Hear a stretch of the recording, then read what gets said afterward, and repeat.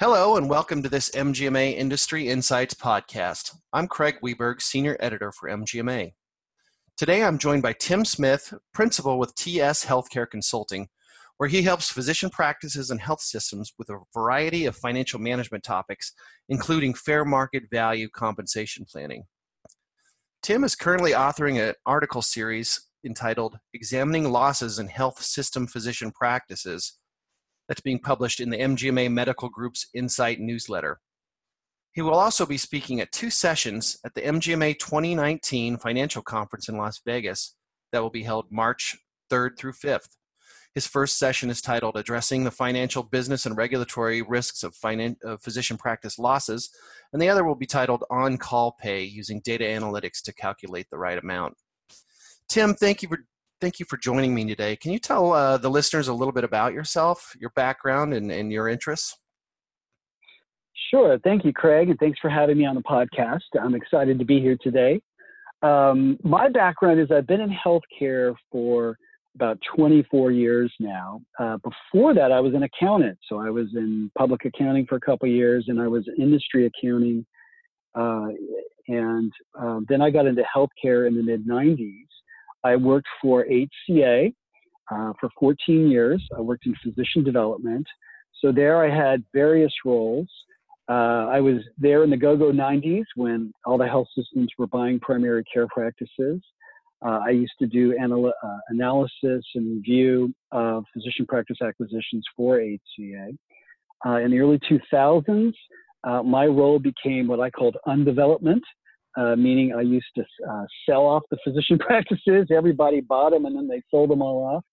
In the early 2000s, learned a lot about how to do deals by having to unwind a lot of deals. And then in my role in the mid-2000s really shifted towards a compliance one. HCA was under a CIA at the time. And I actually led HCA's fair market value compliance program for outside valuations. And I managed that program, designed all of the control features on it. HCA with the CIA had to get a lot of outside valuations, so I set up some quality control over that area.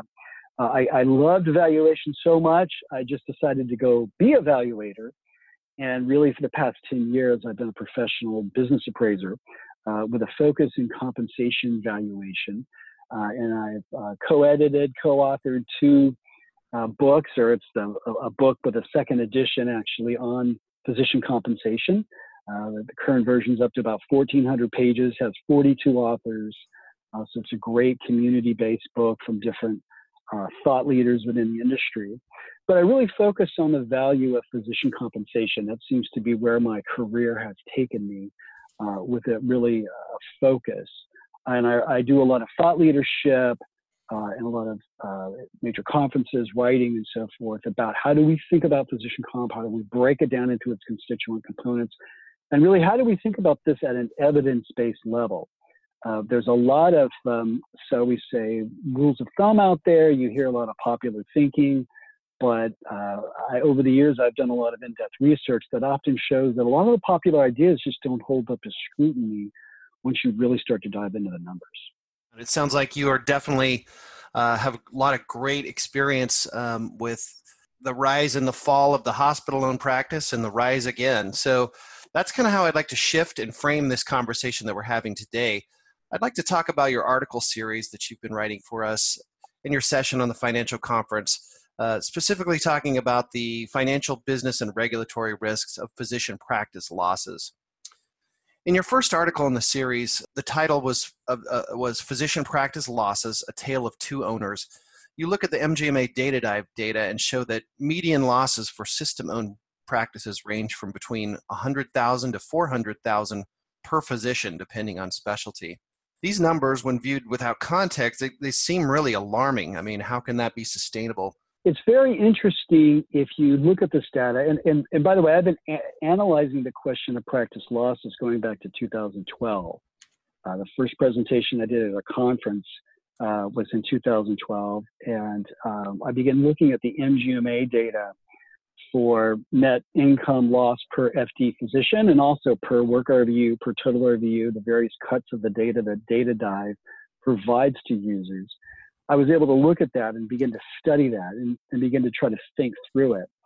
And I think the first thing we have to recognize is there's always a story behind the numbers, right? You can't just look at the numbers necessarily and always make broad generalizations. We have to drill down into it a little further. And the couple of things really emerge when you look at that data.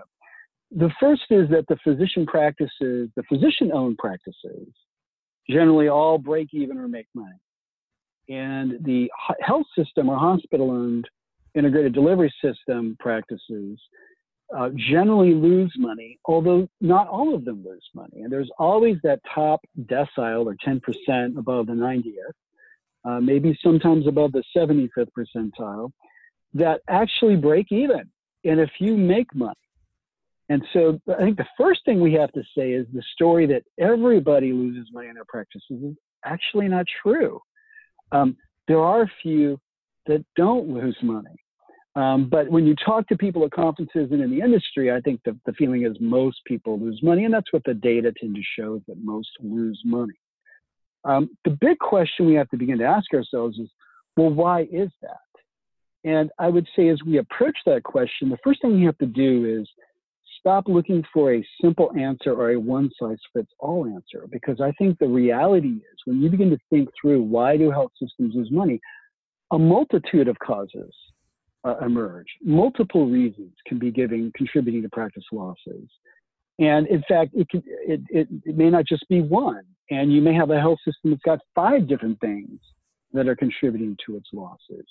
But approach the question with an open mind and go where the data points you and where the analysis points you. I think that's the first thing we have to do when we look at this data. But we do have a trend, at least in the MGMA data, which anecdotally people tell me is kind of their own experience with their health systems, is that these practices lose money. So we have some sort of, systematic issue going on that we need to begin to think through. So we've established that some, but not all, physician practices lose money. The data points us in that direction. So that's curious.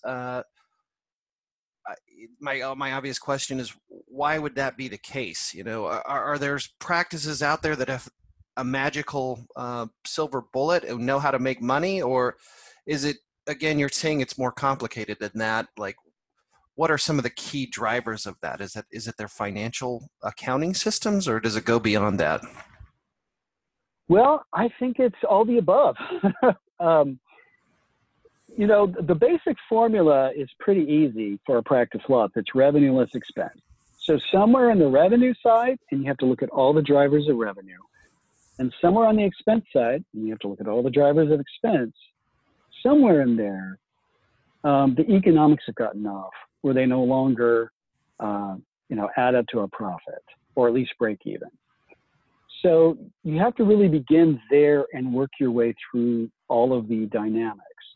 So when we look at the revenue side, some of the typical things that emerge are questions of, let me back up. Let me stop on that. I think one of the key reasons why physician-owned practices don't lose money or break even, at least not over the long run. Sometimes they do in the short run. They have to go get a bank loan, typically, or use capital they've already accumulated to subsidize or fund that loss. But in a physician-owned practice, physician compensation is always self-adjusting or self-normalizing, as I call it. So basically, we call it eat what you catch, eat what you kill. Totally, I always say not the patient. That's probably the really bad figure of speech, eat what you kill. Eat what you catch is much better. But eat what you treat, I've heard that. But that formula economically is self-adjusting, right? So you take home whatever you generate in terms of net earnings. That paradigm has really been the historical prevailing paradigm for physicians. And even today, it's still the prevailing paradigm because the majority of physicians in the United States are employed in physician-owned practices. One of the misnomers that keeps getting repeated in the industry is that the majority of physicians now work in health system practices. Based upon the studies that attempt to do a statistically representative sample of U.S. physicians, one's put out by the AMA, another's put out by the Physician Advocacy Institute. You can find these online. They indicate that only about 42% of physicians in the United States work in health system-owned practices.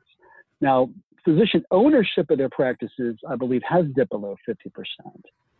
If you look at some of those, but ownership in the practice is not the same as working in a physician-owned practice. There are apparently a bunch of physicians who don't own the practice but work in physician-owned practices. But anyways, getting back on track, the prevailing paradigm for physician compensation is eat what you catch, which is self-adjusting.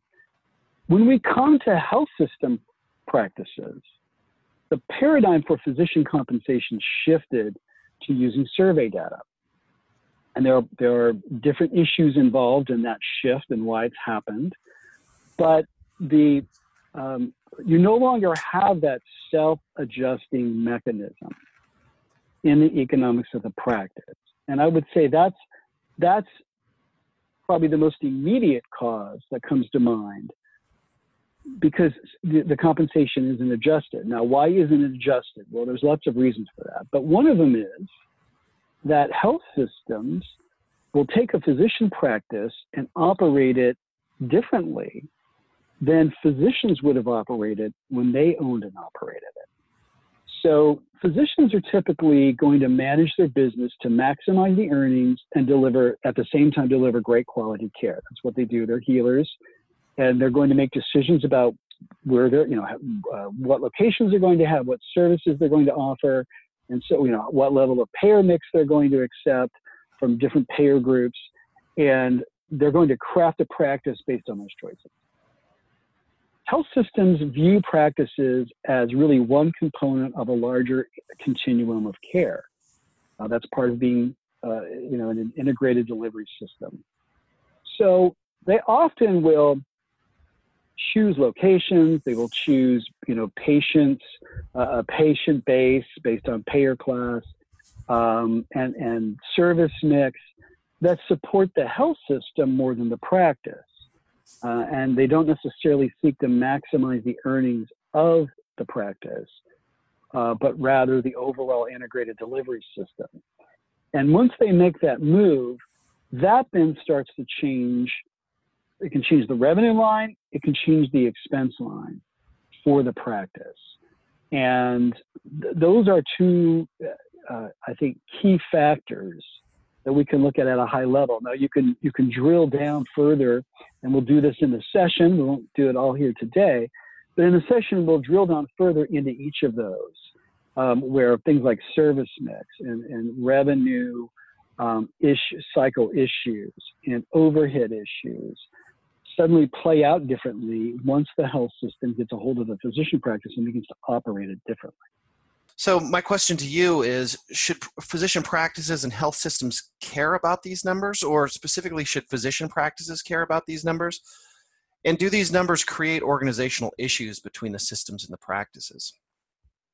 Sure. That's a great question. And that's really one that I think the industry is beginning to struggle with. And I think the reasons for it becoming an issue is, first of all, it's got a regulatory compliance, really a regulatory enforcement issue, because we've seen in what I call enforcement actions that go on for regulatory compliance. Those are primarily whistleblower cases, or qui tam, to use the technical legal term, cases where claims are made that physicians are being overpaid in order to induce referrals. You can see this in the cases that have gone over in the past several years.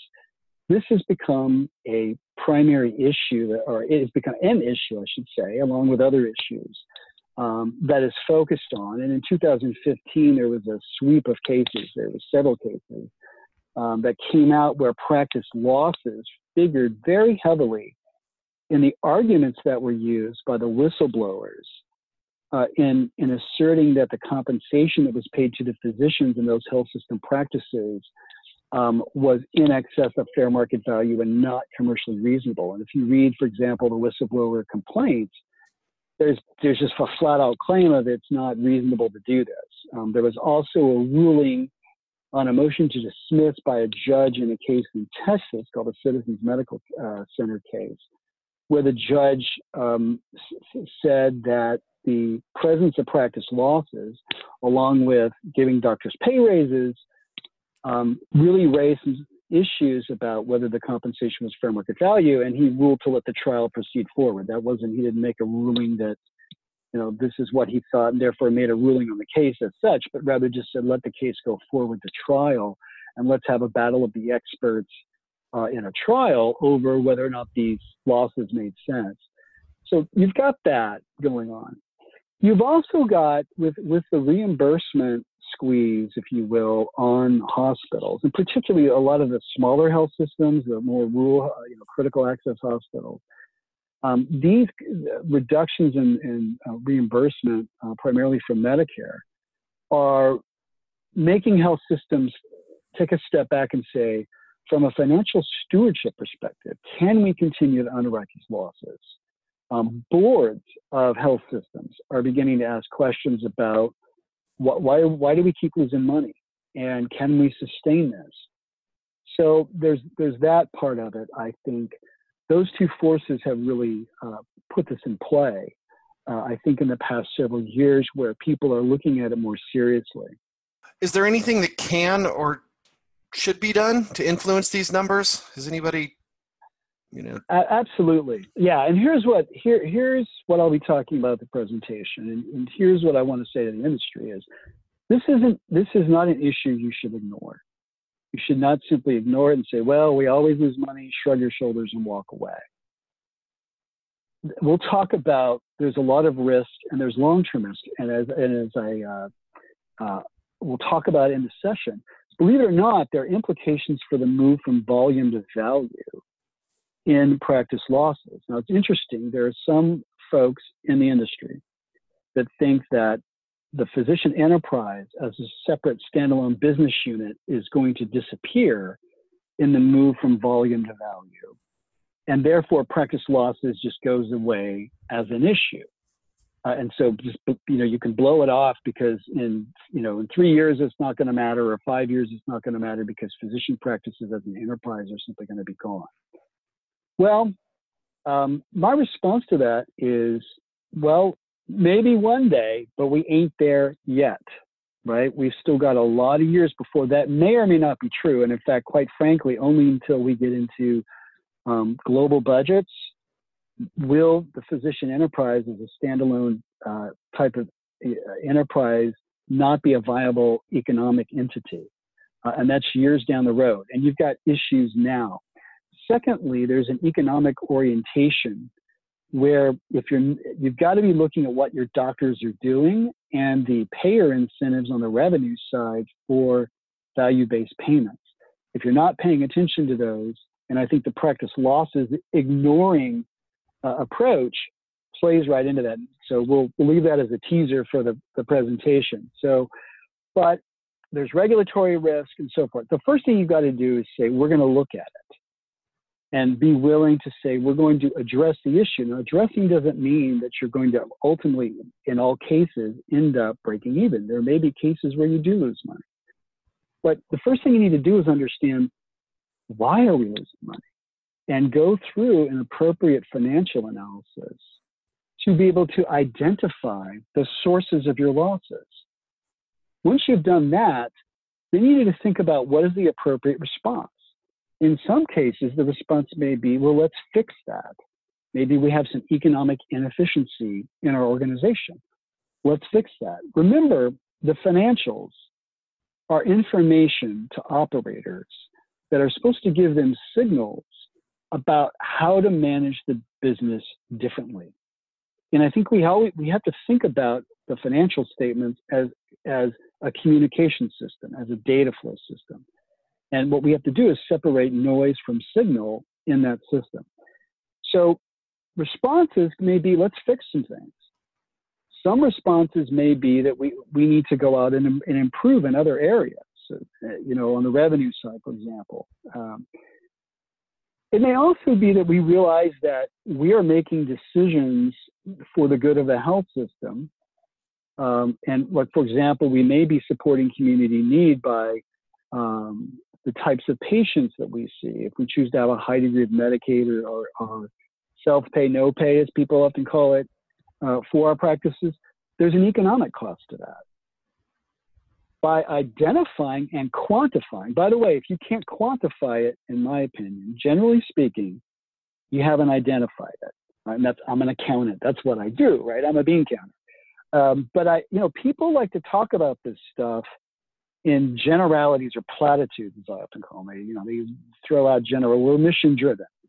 Well, I know a lot of mission driven health systems that have fantastic payer mix, right? That's not the issue. You've got to drill in and identify and quantify what those reasons are. And then you've got to be able to say, are we losing this amount of money because of our payer mix, because that's something we do to support the community? Are we losing this amount of money because we're just not efficient? Or are we losing this amount of money because we have not been negotiating strong commercial payer rates for our physician enterprise? We've been using the physicians as a bargaining chip to get better, hospital, inpatient, outpatient revenue.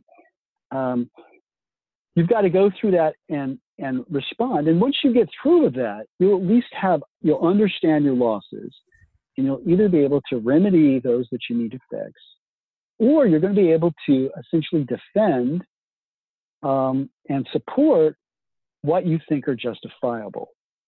So my hope is that people begin a process of analyzation and understanding why they're losing money.